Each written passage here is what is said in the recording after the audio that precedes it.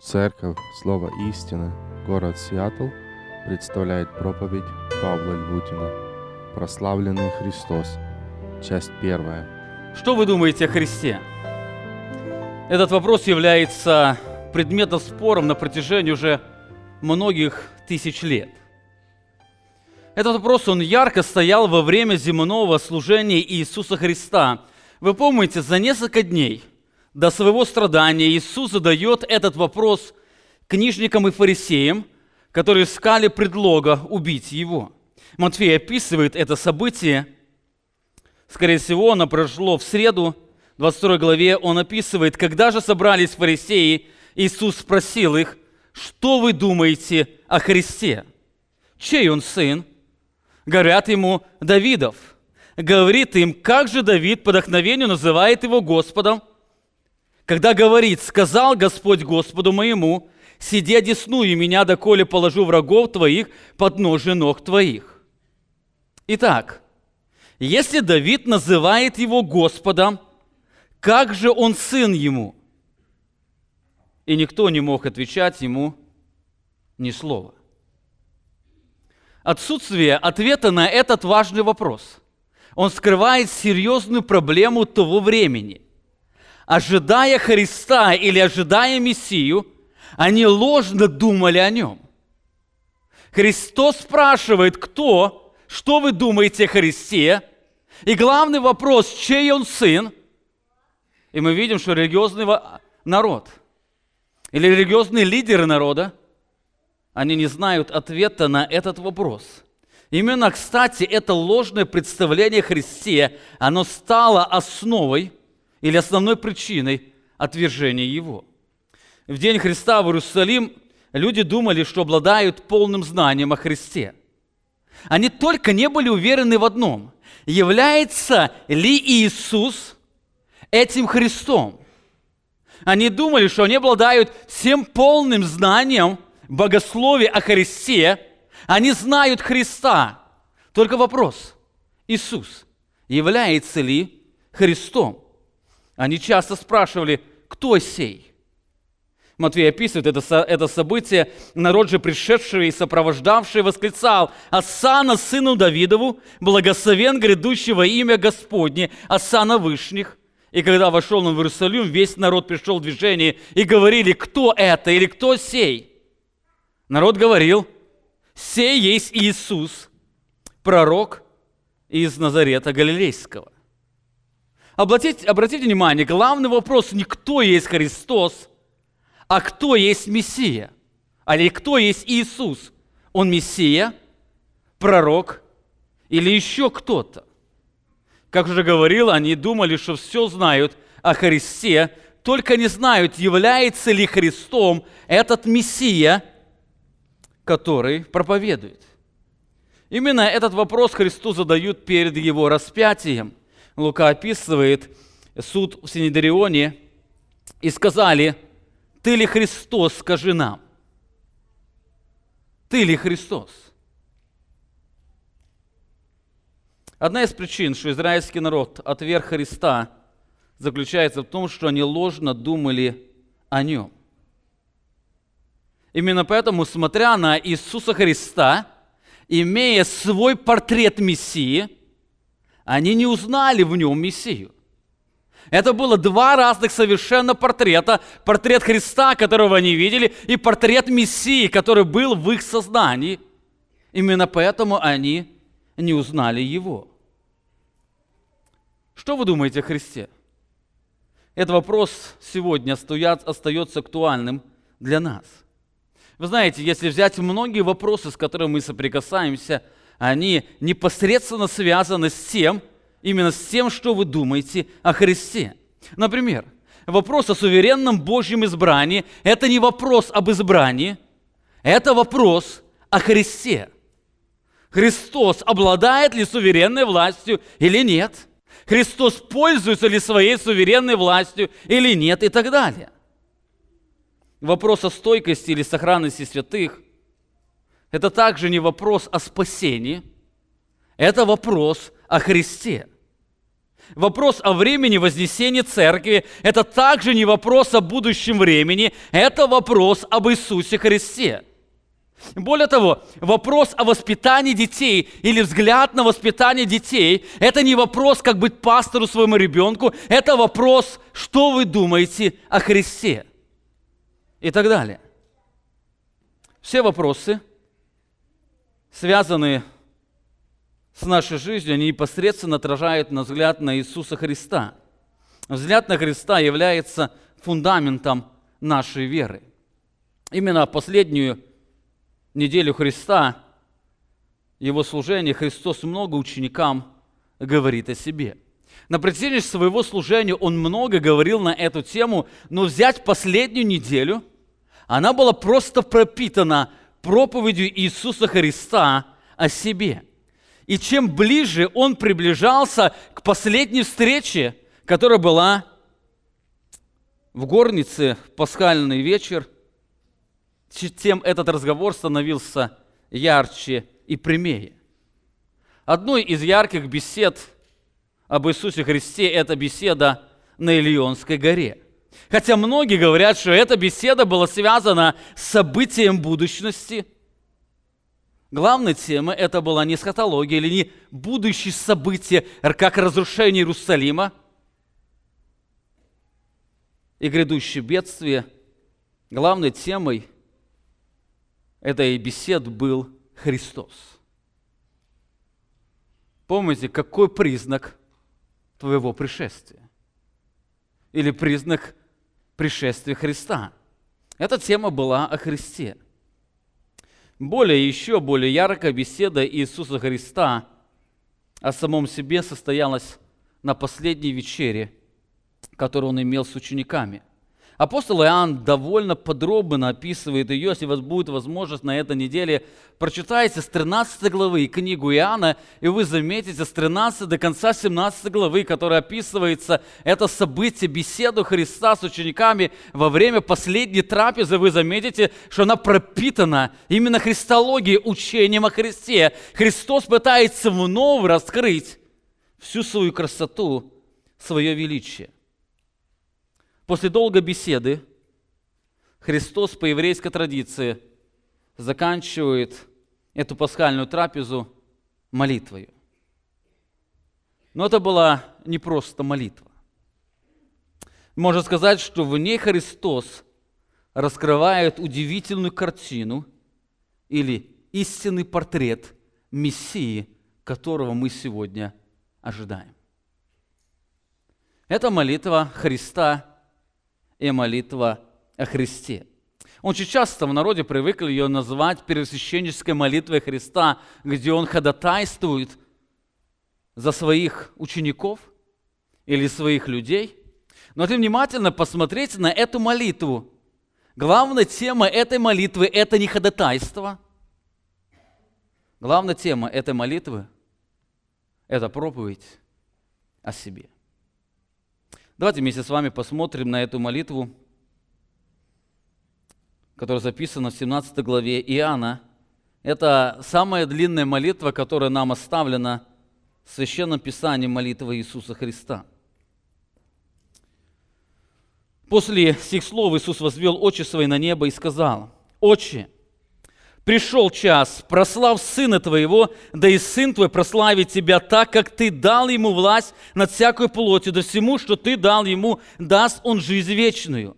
Сия и жизнь вечная, да знают Тебя, единого истинного Бога и посланного Тобою Иисуса Христа. Я прославил Тебя на земле, совершил дело, которое Ты поручил мне исполнить, и ныне прослави меня Ты, Отче, у Тебя самого славою, которую я имел у Тебя прежде бытия мира. Я открыл имя Твое человекам, которых Ты дал мне от мира, они были Твои, и Ты дал мне их, и они сохранили Слово Твое. Ныне уразумели они, что все, что Ты дал мне, от Тебя есть. Ибо слова, которые Ты дал мне, я передал им, и они приняли и уразумели истинно, что я исшел от Тебя, и уверовали, что Ты послал меня.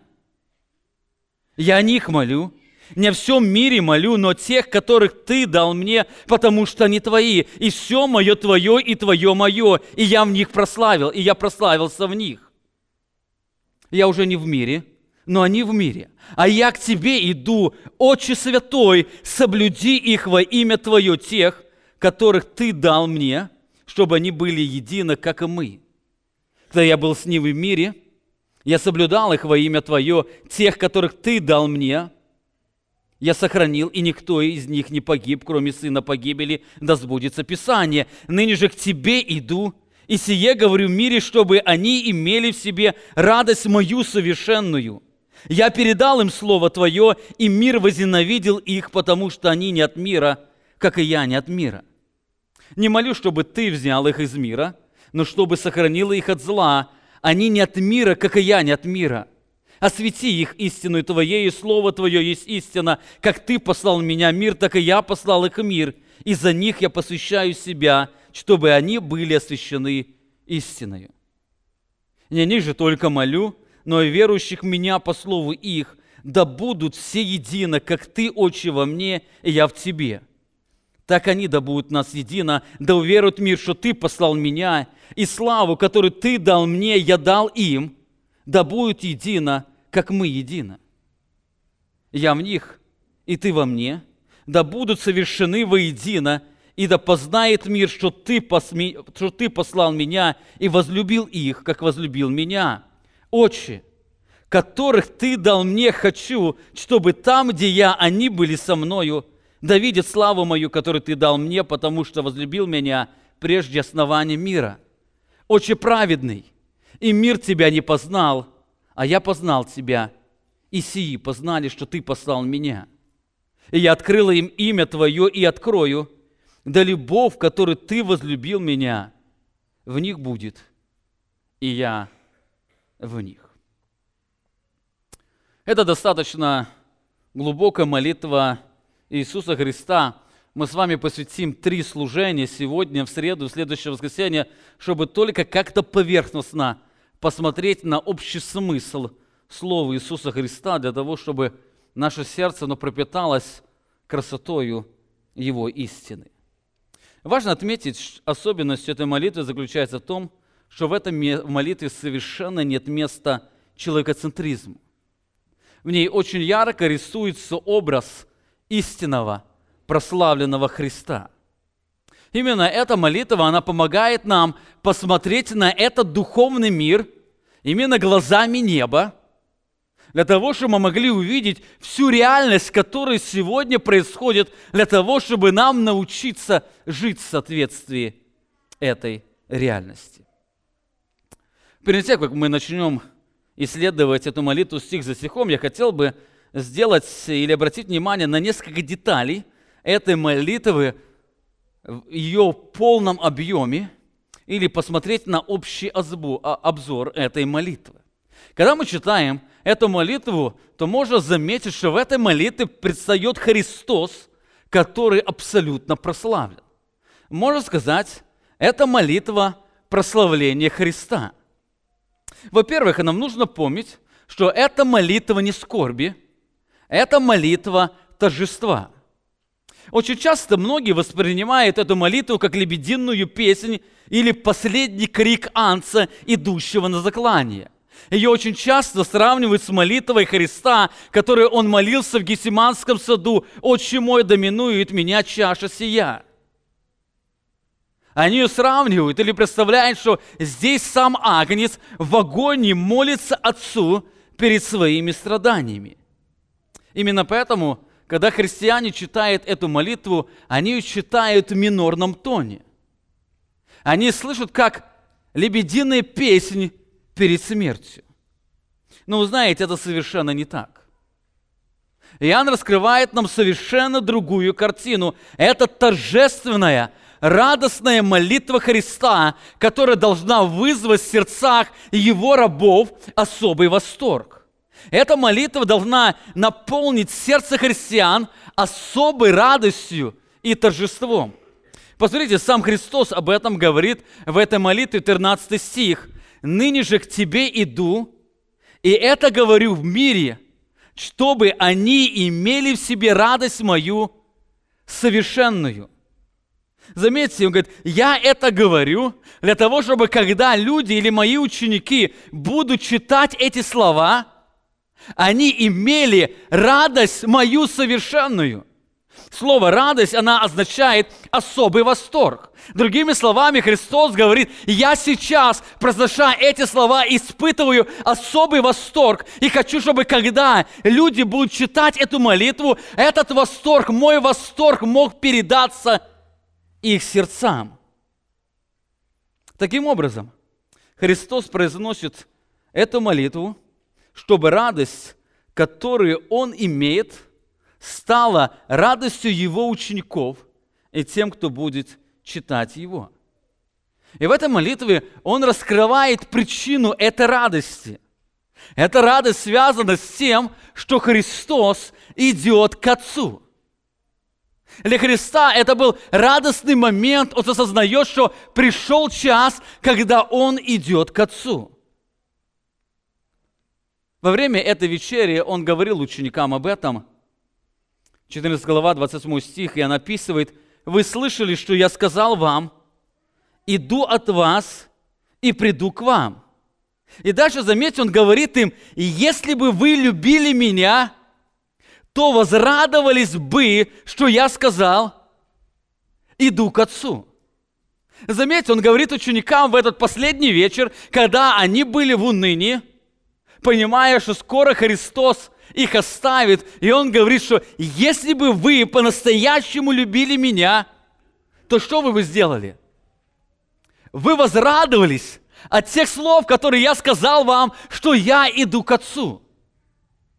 Именно в этой молитве Христос передает это торжество. Он желает, чтобы эта радость, которой Он наполнен от того, что Он идет к Отцу, она передалась Его ученикам, а потом последователям, которые будут читать ее. Таким образом, это молитва торжества. Ее Христос произносил с чувством радости и восторга и желал, чтобы это чувство наполнило сердца Его учеников. Послушайте внимательно. Если при чтении этой молитвы ваше сердце не наполняется радостью и восторгом, значит, вы еще не поняли всего смысла и всей красоты Слова Иисуса Христа. Именно в эти праздничные дни я хотел бы, когда будем исследовать эту молитву, чтобы в каждом сердце у вас загорелась эта особая радость, и сердце наполнилось особым восторгом от глубокого понимания того, что говорит здесь Иисус Христос. Итак, во-первых, мы видим, что это молитва торжества. Во-вторых, мы видим, что это молитва назидания или молитва научения. Христос говорит, ныне же к тебе иду, и это говорю в мире, чтобы они имели в себе радость мою совершенную. Заметьте, Он говорит, что это я говорю для того, чтобы когда они услышат и поймут эти слова, их сердце наполнило радостью. Заметьте, эта молитва является одним из инструментов назидания учеников. В жизни Христа мы встречаем 3 вида молитвы. Первый вид молитвы – это молитва общения с Отцом. Одним из примеров этой молитвы – это молитва в Гефсиманском саду, когда Он обращался к Отцу. Эта молитва очень часто описана в Евангелии, когда Христос удалялся в пустынное место для того, чтобы иметь общение с Отцом. Это молитва общения с Отцом. Второй вид, который использовал Христос, это молитва поучения, как, например, молитва «Отче наш». Через эту молитву Он учил учеников молиться. Он говорит, молитесь же так, и Он произносит молитву. Эта молитва является частью Его сердца и Его жизни. И третий вид молитвы, который мы встречаем в жизни Иисуса Христа, это молитва назидания. Именно эта молитва, она непосредственно направлена для назидания слушающих. Кстати, это подобная часть молитвы, которую мы используем здесь с кафедры. Мы не только общаемся с Богом, но мы желаем, чтобы эти молитвы, которые звучат здесь, они могли быть направлены на созидание, назидание слушающих. Так, одним из примеров этой молитвы является молитва в 17 главе, которую мы с вами исследуем. Здесь сказано, что он сказал эти слова, чтобы ученики, поняв эти слова, они могли пережить познание Его как истинного Мессию. Подобный метод Христос неоднократно использовал в своем служении. Вы помните, когда Он подошел к гробу Лазаря, где он был положен, Он использовал такой же метод молитвы. Иоанн описывает в 11 главе: «Итак, отняв камень от пещеры, где лежал умерший, Иисус же возвел очи к небу и сказал: Отче, благодарю Тебя, что Ты услышал меня. И я знал, что Ты всегда услышишь меня, но сказал это для народа здесь стоящего, чтобы поверили, что Ты послал меня». Заметьте, он обращается к Богу, чтобы Бог услышал его, или Христос благодарит Бога, что он слышит его. И он говорит: я это сказал для народа, чтобы они поверили. Это была молитва назидания. Именно подобный метод Христос использует после пасхальной вечери. Он через молитву передает очень важное наставление для учеников. Именно понимание этих слов должно вызвать в их сердце удивительную радость и наполнить их удивительным торжеством. Таким образом, эту молитву мы должны использовать для того, чтобы учить себя, учить своих детей. Эту молитву мы должны использовать для того, чтобы искать радость и утешение. Если вы находитесь в унынии, эта молитва для вас, где раскрывается радость среди уныний от осознания величия Христа. Это богословская молитва, которую мы должны знать и которую мы должны глубоко исследовать стих за стихом. Итак, мы видим, что это молитва торжества, это молитва назидания. Последняя. Главной темой этой молитвы, как уже говорил, это не ходатайство за людей, хотя там оно встречается, и оно раскрывает нам еще большую грань и красоту превосходства Христа. Но главная тема этой молитвы – это прославление Христа и Бога. Это молитва о прославлении Христа. В самом начале мы читаем этой молитвы, и она описывает: после сих слов Иисус возвел очи свои на небо и сказал: «Отче, пришел час, прослав Сына Твоего, да и Сын Твой прославит Тебя». Этот первый стих, он задает тон всей молитвы. Это молитва о том, как Сын прославит Отца или прославляет Отца, и как Отец прославляет Сына. Все последующие слова этой молитвы, они раскрывают эту реальность, как Сын прославляет Отца, и Отец прославляет Сына. Особенность этой молитвы заключается в том, что здесь почти все глаголы стоят в форме арист, как о законченном действии. Даже если он говорит о каком-то будущем событии, он абсолютно уверен, что это точно произойдет.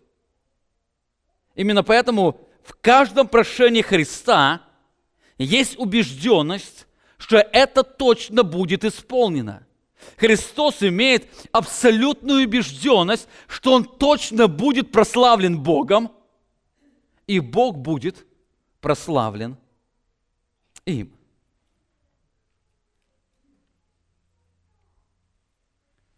Более того, особенность этой молитвы заключается в том, как я уже говорил, что в ней нет места человекоцентризму. Несмотря на то, что в этой молитве Христос много молится о спасенных, главным стержнем этой молитвы является Троица. «Отче, прослав Сына Твоего». Эта просьба будет дважды звучать в этой молитве. Он будет просить, чтобы Бог прославил эту славой, которую Он имел. Он желает, чтобы эту славу видели все Его ученики или Его последователи. Эта слава должна поразить сердца каждых из нас. Эта слава была явлена всему миру. Итак, во-первых, мы видим, что эта молитва является радостным и восторженным назиданием раскрывающим нам красоту прославления Христа. Во-вторых, эта молитва раскрывает нам Христа, который был и есть прославлен Богом.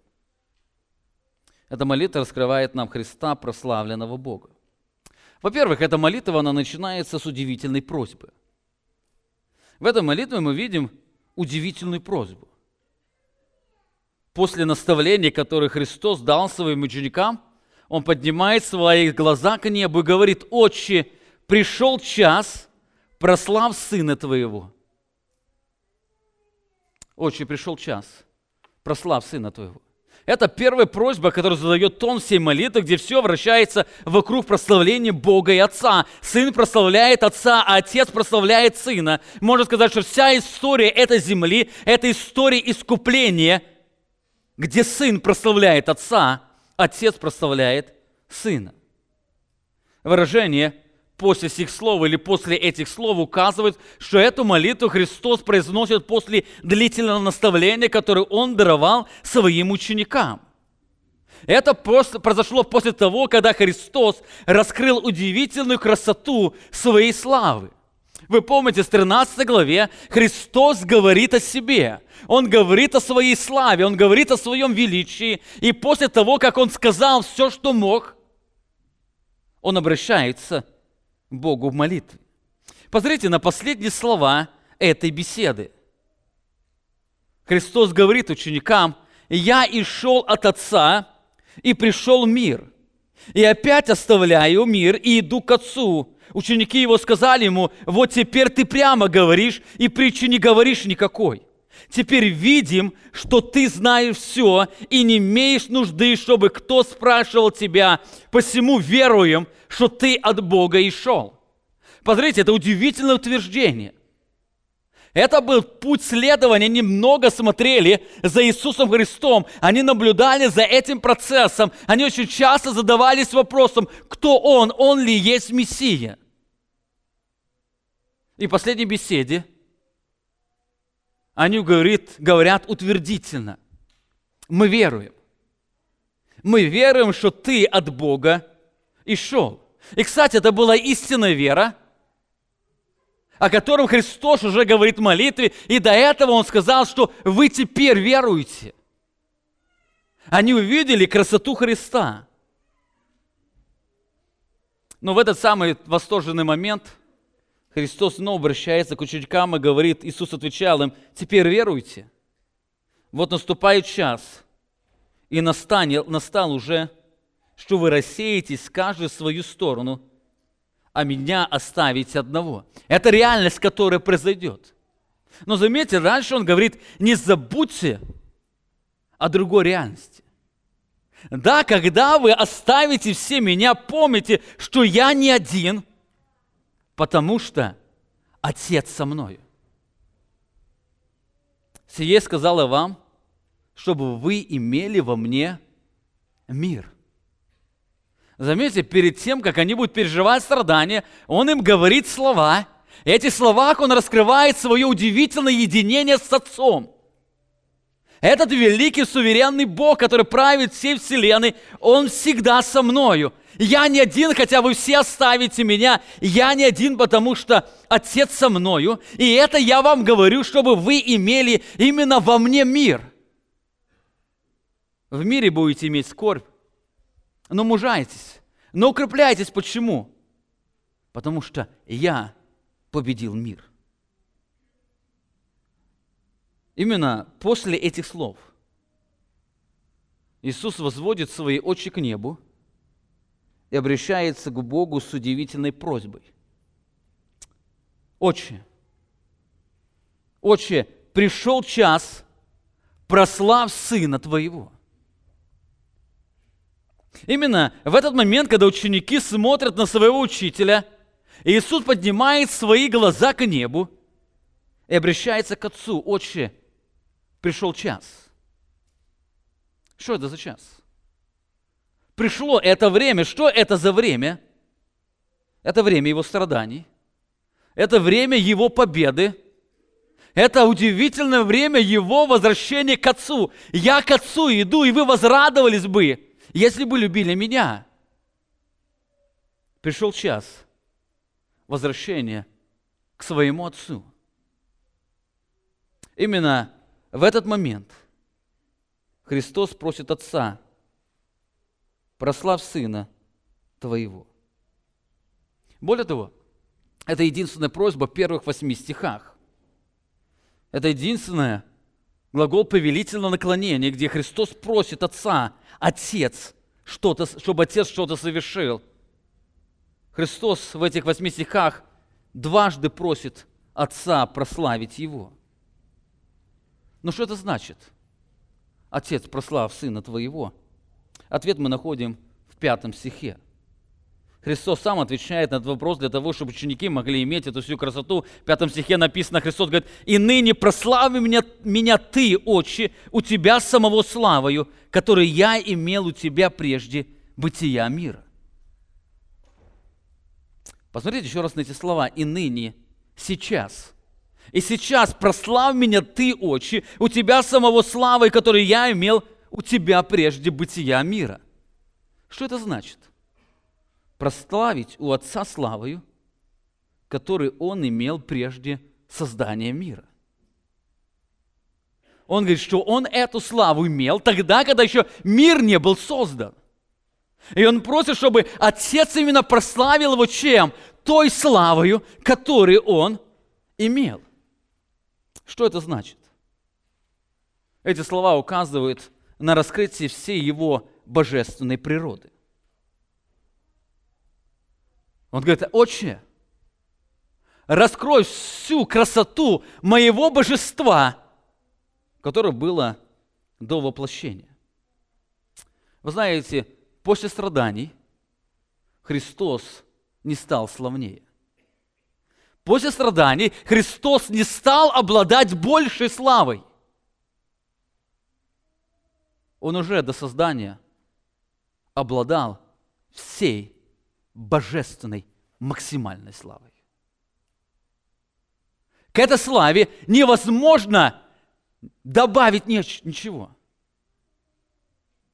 Он уже был максимально облечен славою.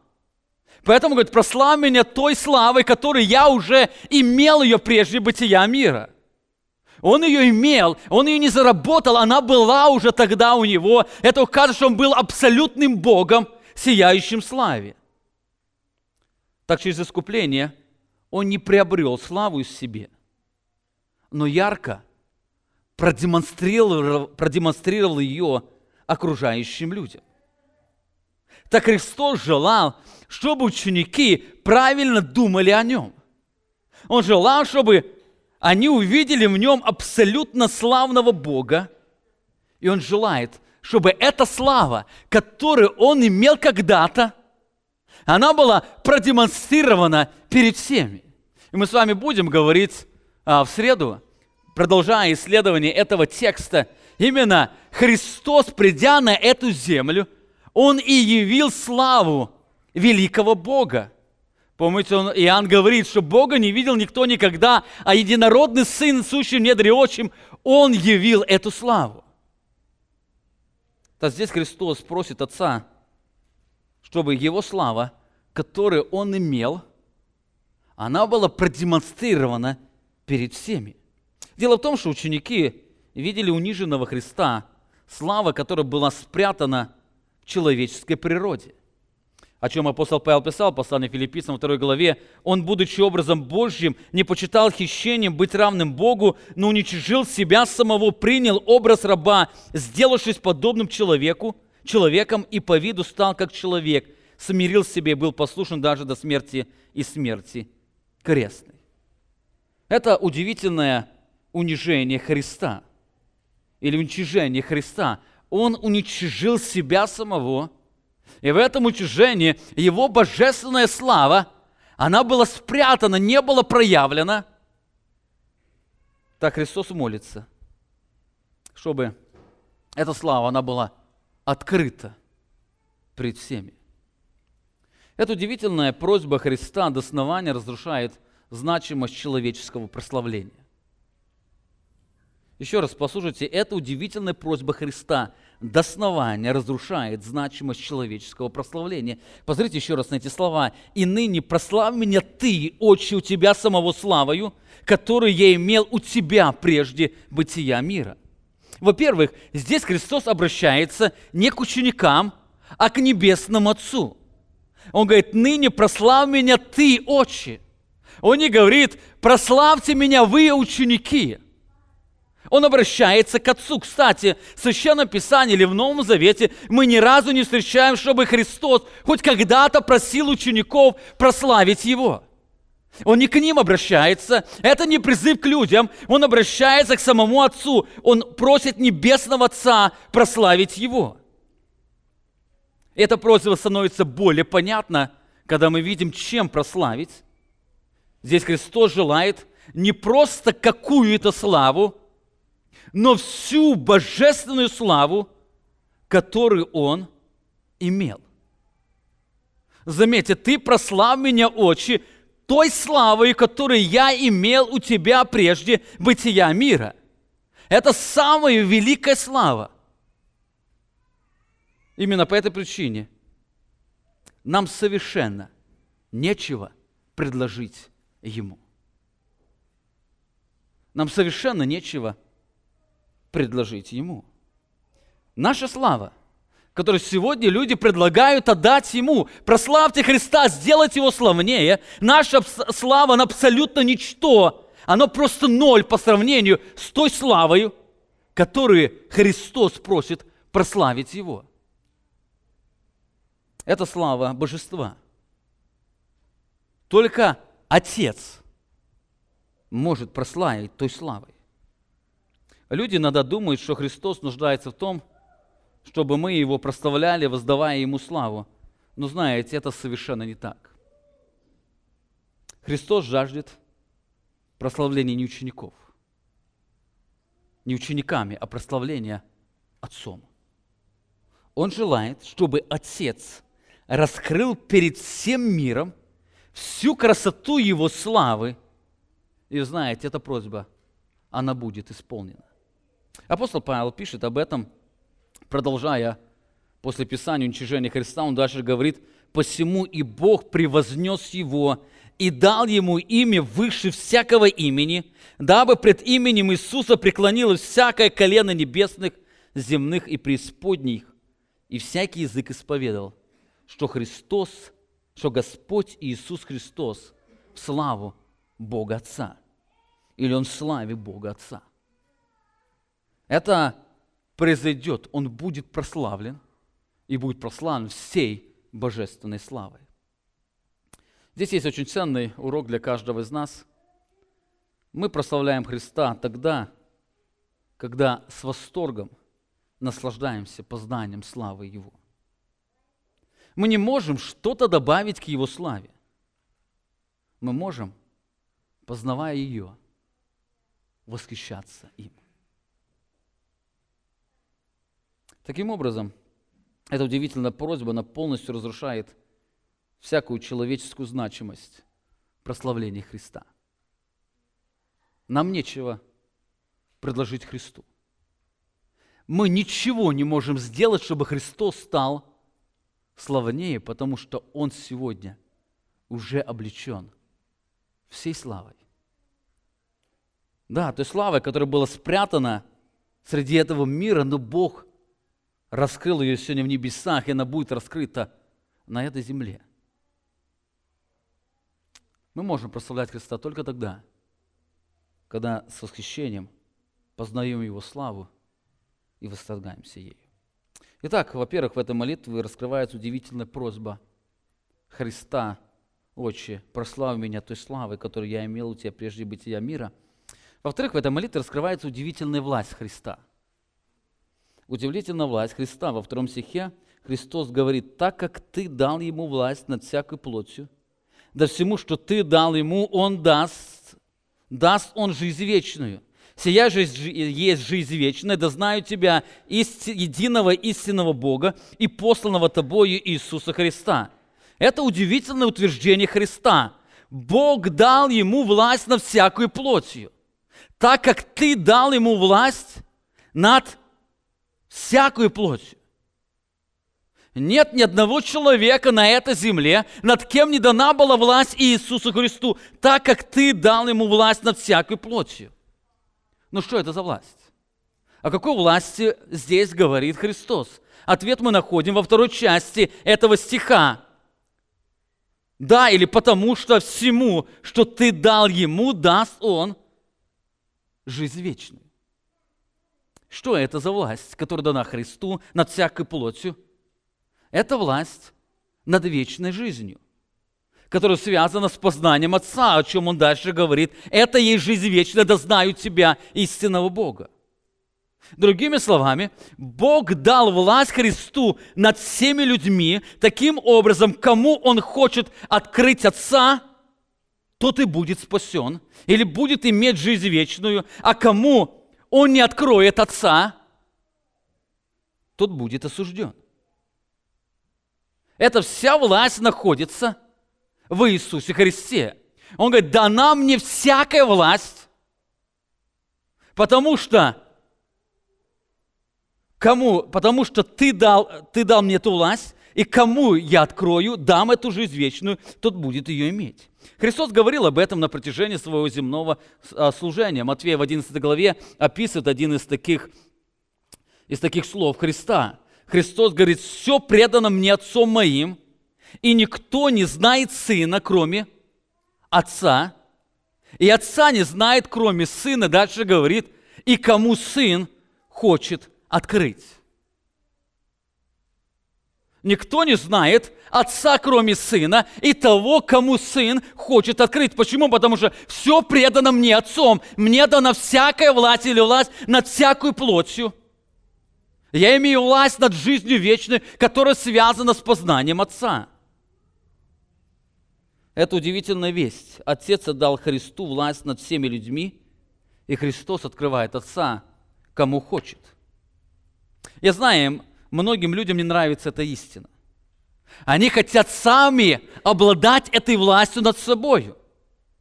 Они сами хотят эту власть, когда они хотят, они признали бы Христа или Отца.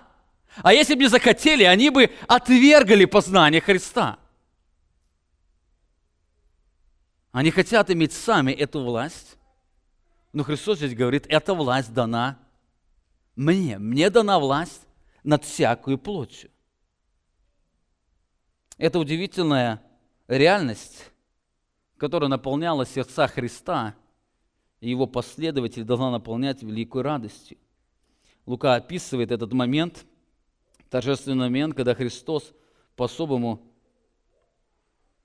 провозглашает эту удивительную весть. Лука, 10 глава сказано, «В тот час возрадовался Духом Иисуса, сказал, славлю Тебе, Отче, Господи неба и земли, что Ты утаил это от мудрых и разумных и открыл младенцам. Да, Отче, ибо таково было Твое благоволение или Твое суверенное решение».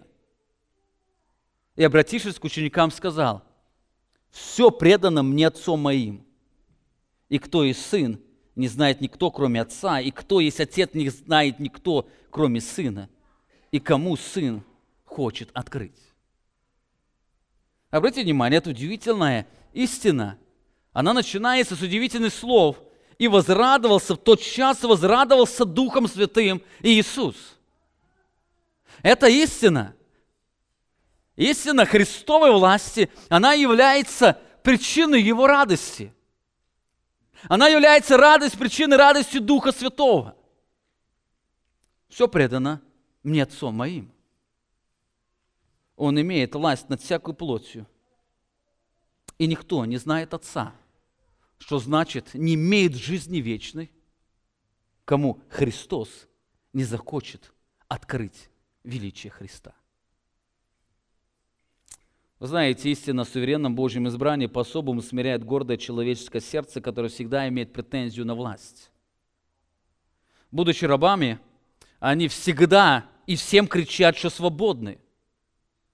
Когда Христос, обращаясь, говорят, что вы рабы, они говорят, нет, мы свободны. Более того, мы никогда не были рабами. Эта истина сегодня продолжает звучать. Мы свободны, мы имеем абсолютную власть, что выбрать и что отвергнуть.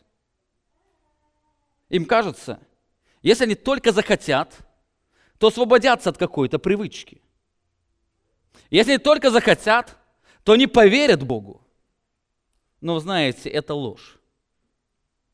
Отвергать удивительную власть Христа над вечной жизнью – это утверждать ложное представление о Христе. Христос говорит: дана мне всякая власть. Ему дана власть. Эта власть, она ни с кем не разделима. Эта власть, она дана над всякой плотью. Это власть над вечной жизнью. И если эта власть над вечной жизнью, над всякой плотью прижита Иисусу Христу, то этой власти больше ни у кого нет. Это власть Иисуса Христа. Более того, эта истина раскрывает, что только Христос имеет эту власть. Посмотрите еще раз на эти слова. Так как ты дал ему власть над всякой плотью. Нет другой личности, кто обладал властью над вечной жизнью. Нет другого имени, кто обладал бы этой властью. Нет другого способа спасения, как только спасение через спасающую силу Христа.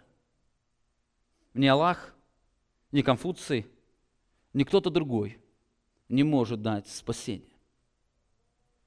Спасение находится только во власти Иисуса Христа. Именно поэтому Петр и сказал фарисеям: ибо нет другого имени под небом, данного человеком, которым бы надлежало бы нам спастись.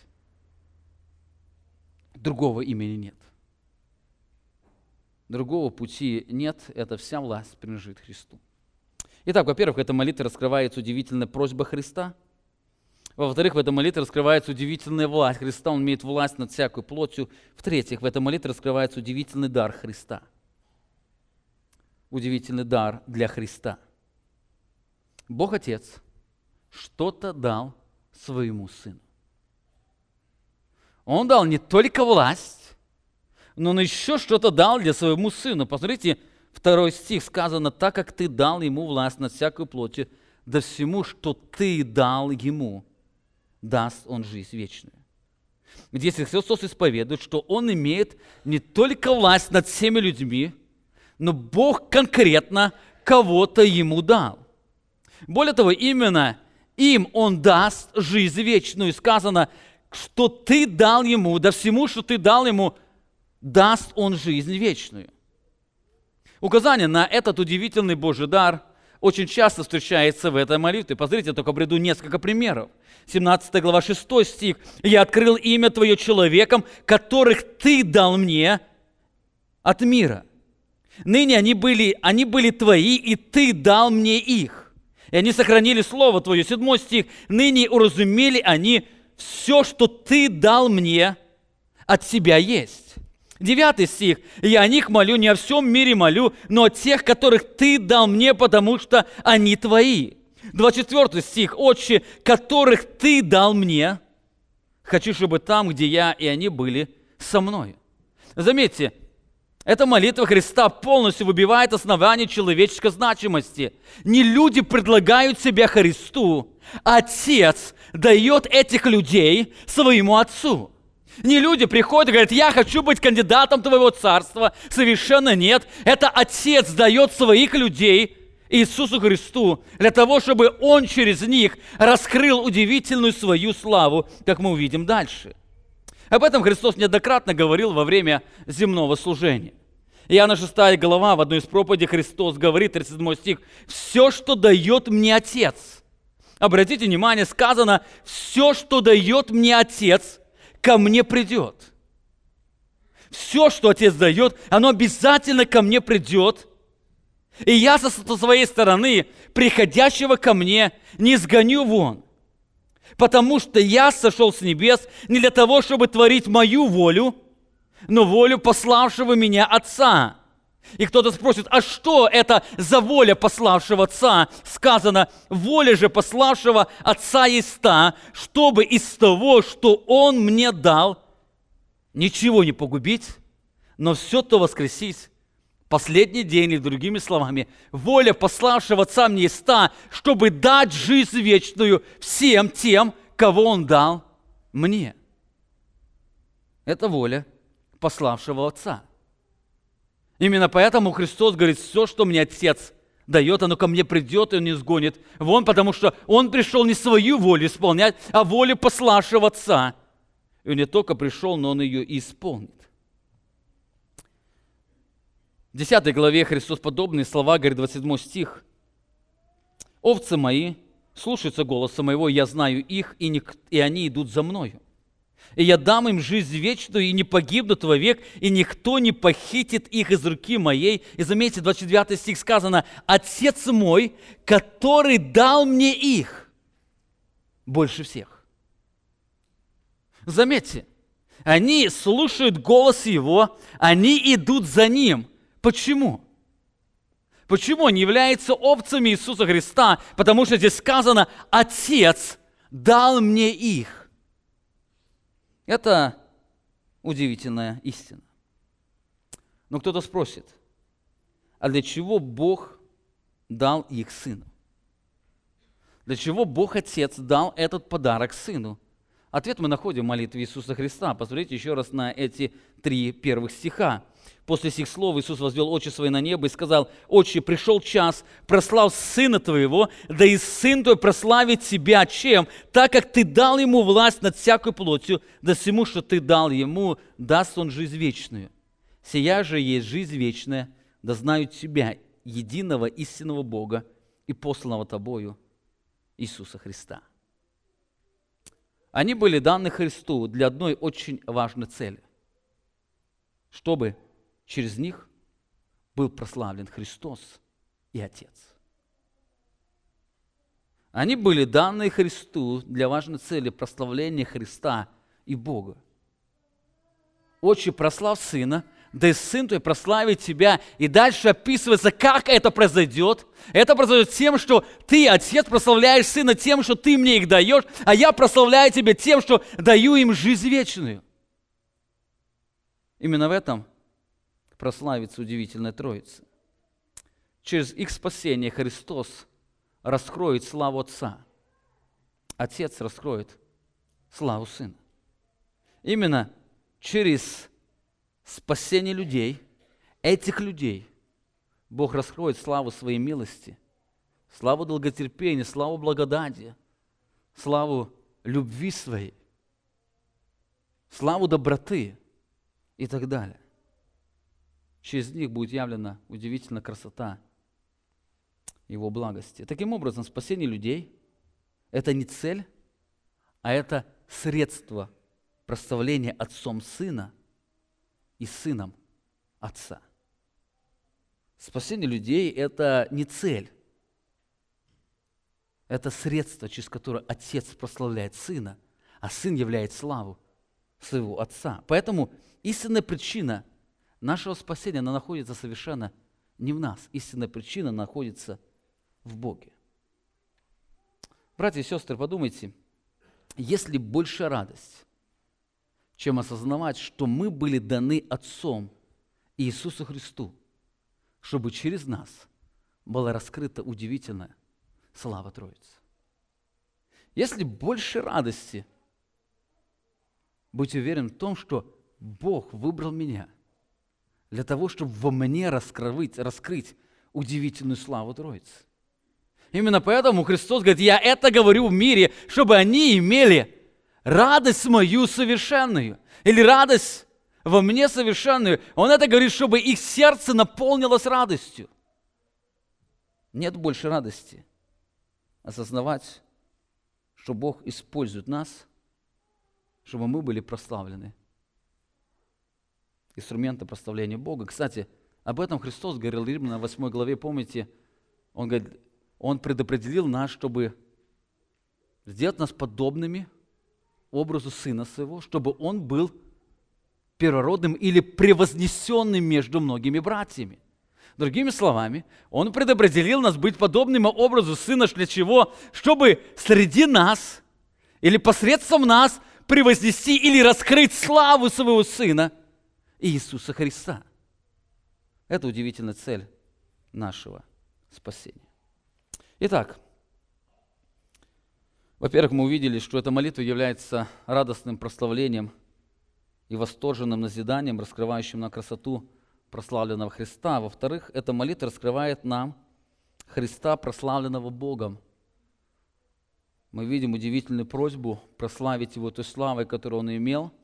Мы видели удивительную власть, которую Отец дал Ему на всякую плоть. Мы увидели Его удивительный дар, который дал Ему Отец, через который будет явлена Его слава. В-третьих, эта молитва раскрывает нам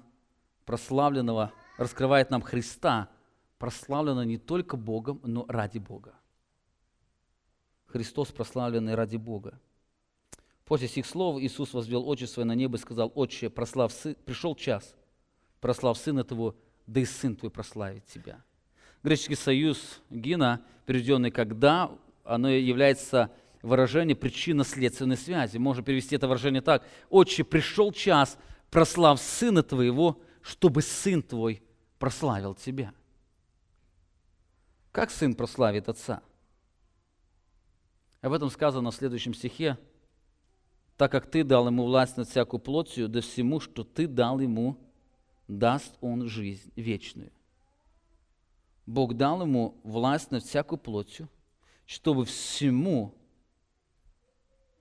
Он дал жизнь вечную. Чтобы всему, что Бог Отец дал Ему, Он дал жизнь вечную.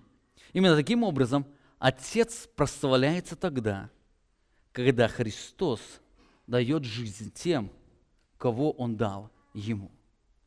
Еще раз послушайте: Отец, Бог Отец прославляется тогда, когда Христос дает жизнь тому, кто дан был Ему Отцом. Это указывает на то, что Отец прославляется через послушание Сына, который исполняет Его волю. Как Христос говорил: «Я ничего не могу творить сам от себя, как слышу, так и сужу, и суд мой праведен, ибо не ищу моей воли, но воли пославшего меня Отца». А вы помните, мы читали: «Воля пославшего меня Отца есть та, чтобы из того, что Он мне дал, ничего не погубить, а все воскресить последний день или дать жизнь вечную». Таким образом, мы видим картину, что Отец прославляет Сына, даруя Ему власть над вечной жизнью, а Сын прославляет Отца, даруя жизнь всем тем, кто был дан Ему Отцом. Таким образом, мы видим, что Бог все делает для славы Своей, о чем Он неоднократно провозглашал через Своих пророков. Это удивительная истина. Неспасенные прославляют Бога, но через спасенных Христос прославляет Отца. Мы сами не можем добавить Богу славы, мы сами не можем прославить Его. Мы творение. Мы являемся Его славой. Мы проповедуем о Его славе. Так Бог через Христа прославляет Себя тем, что дает нам жизнь. Итак, мы видим, что Христос прославляет Отца тем, что дает жизнь вечную тем, кто был дан Ему. Но что значит дать жизнь вечную? Когда мы говорим о жизни вечной, что значит иметь эту жизнь вечную? Христос дальше отвечает: «Сия же есть жизнь вечная, да знаю Тебя, единого истинного Бога, и посланного Тобою Иисуса Христа». Заметьте, сущность вечной жизни связана с истинным взглядом на Бога и Иисуса Христа. Когда человек имеет жизнь вечную? Не тогда, когда попросит прощения, но тогда, когда познает истинного Бога и Христа. Кстати, в Писании нигде не сказано, что человек имеет жизнь вечную после исповедания грехов, что в народе называют покаянием. Совершенно нет. Писание всегда говорит, что человек имеет жизнь вечную, когда познает истинного Бога и Христа. Или другими словами, он имеет жизнь вечную через веру. Верующий имеет жизнь вечную, а не покаявшийся. Поэтому Христос говорит: «Сия, это есть жизнь вечная». Это значит знать себя, единого истинного Бога и посланного Тобою Иисуса Христа. Это познание имеет 3 очень важных проявления. Он дальше говорит об учениках, которые познали Его. Что значит, они имеют жизнь вечную? Там есть 3 очень важных проявления. 8 стих. «Ибо слова, которые Ты дал мне, я передал им, и они приняли и разумели истинно, что я и шел от Тебя, и уверовали, что Ты послал меня». Во-первых, здесь сказано, что они приняли эти слова. Без слышания слов о величии и славе Христа невозможно иметь жизнь вечную. Более того, здесь сказано, они не только услышали это слово, которое Бог передал, но они приняли это слово.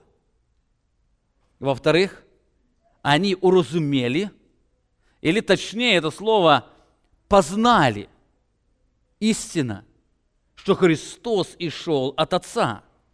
Это больше, чем принятие этой истины, это больше, чем понимание этой истины. Они узнали, то есть они, значит, близко соприкоснулись с этой истиной, они познали, что есть, они были увлечены этой истиной. Они находили восторг от того, что Христос исшел от Отца. То есть они, соприкоснувшись со славой Христа, признали Его Богом. Он не просто родился, Он пришел от Отца, Он был всегда Богом. Они познали Христа, который есть Бог. В-третьих, они не только познали, но написано, они уверовали или поверили, что Он был послан Отцом. Они поверили, Он не сам пришел от себя, но не поверили, что Он был послан Отцом для того, чтобы через Него раскрыть славу великого Бога. Они поверили. Заметьте, они приняли, услышав, приняли Слово, они разумели, они уверовали. И также, четвертая есть характеристика этих учеников, они сохранили Божье Слово. 6 стих, «Я открыл имя Твое человеком, которое Ты дал мне от мира, чтобы они были, ибо они Твои, и Ты дал мне их, и они сохранили Слово Твое». Глагол «сохранили» указывает, что это Слово было сохранено в их сердце. Они держали это Слово под стражей. Заметьте, все эти глаголы указывают, что иметь жизнь вечную – это больше, чем сказать «Господи, спаси». Иметь жизнь вечную – это больше, чем сказать «Господи, спаси». Невозможно иметь спасение без знания фундаментальных истин о Христе и о Боге.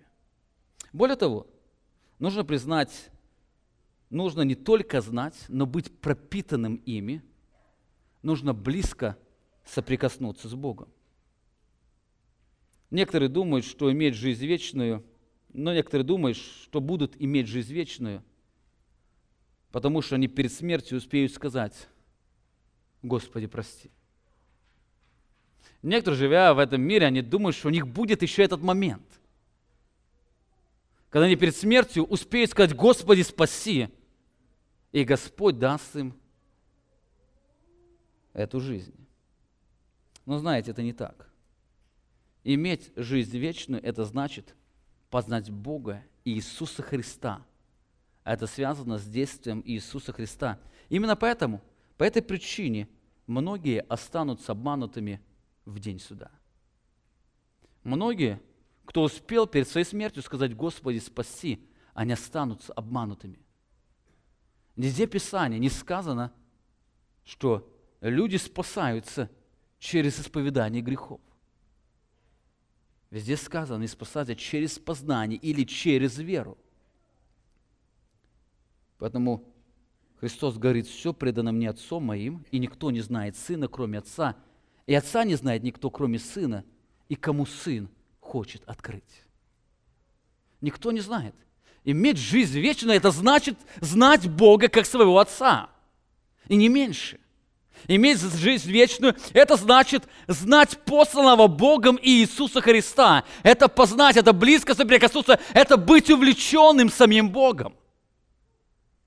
Как мужчина бывает увлечен женщиной, которую любит, точно так же этот человек, который увлечен самим Христом, он знает Его, он близко соприкасается, это соприкосновение, оно находит радость в его сердце. Он не идет в Дом Божий, а он бежит в Дом Божий, потому что там у него встреча с Иисусом Христом. Он не заставляет себя молиться, он ищет это времени, он бежит, чтобы пообщаться с Отцом, потому что он увлечен им. Это значит иметь жизнь вечную и не меньше. Жизнь вечная, значит, связана с тем, чтобы знать Отца. Итак, мы видим, что Отец прославляет Сына, чтобы Сын прославил Отца. Христос говорит об этом в 4 стихе. «Я прославил Тебя на земле совершил дело, которое Ты поручил мне исполнить. Я прославил Тебя на земле. Он говорит, о факте я совершил, я прославил Тебя на земле через то, что совершил дело, которое Ты мне поручил исполнить. Через какое совершенное дело Христос прославил Отца? Здесь сказано, тем, что Он дал жизнь вечную, тем, которых Отец дал Ему. Но как Он это сделал? Как Он это сделал? Христос описывает 7 удивительных истин, которые скрывает, как Он прославил Отца здесь на земле, или точнее сказать, как Христос здесь жил, чтобы был прославлен Его Отец. Но об этом мы с вами поговорим на следующее служение. В среду, продолжая исследовать этот текст, посмотрим, как Сын прославил своего Отца. А сейчас я хотел бы вновь напомнить главную цель данной молитвы. Посмотрите еще раз на 13 стих. «Ныне же к Тебе иду, и это говорю мире, чтобы они имели в себе радость мою совершенную».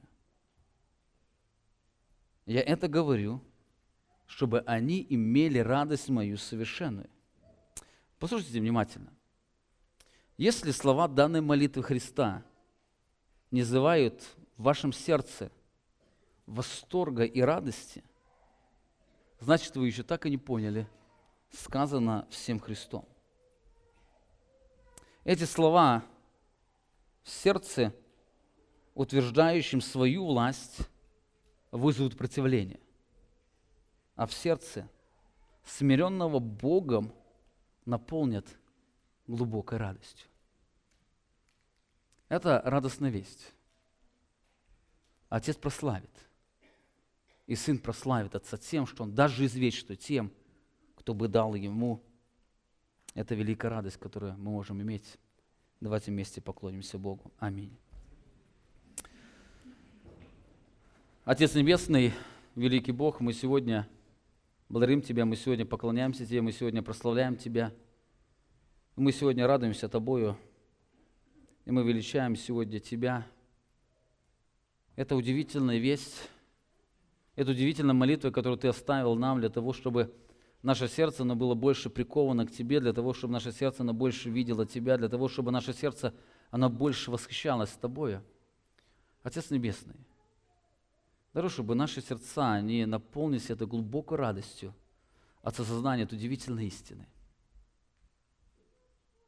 Ты пришел на эту землю, чтобы прославить Отца тем, чтобы дать жизнь нам, которые были даны Тебе, Твоим Отцом. Нет больше радости, Отец Небесный, признавать, что Ты выбрал нас для того, чтобы раскрыть удивительную славу Твоего Сына.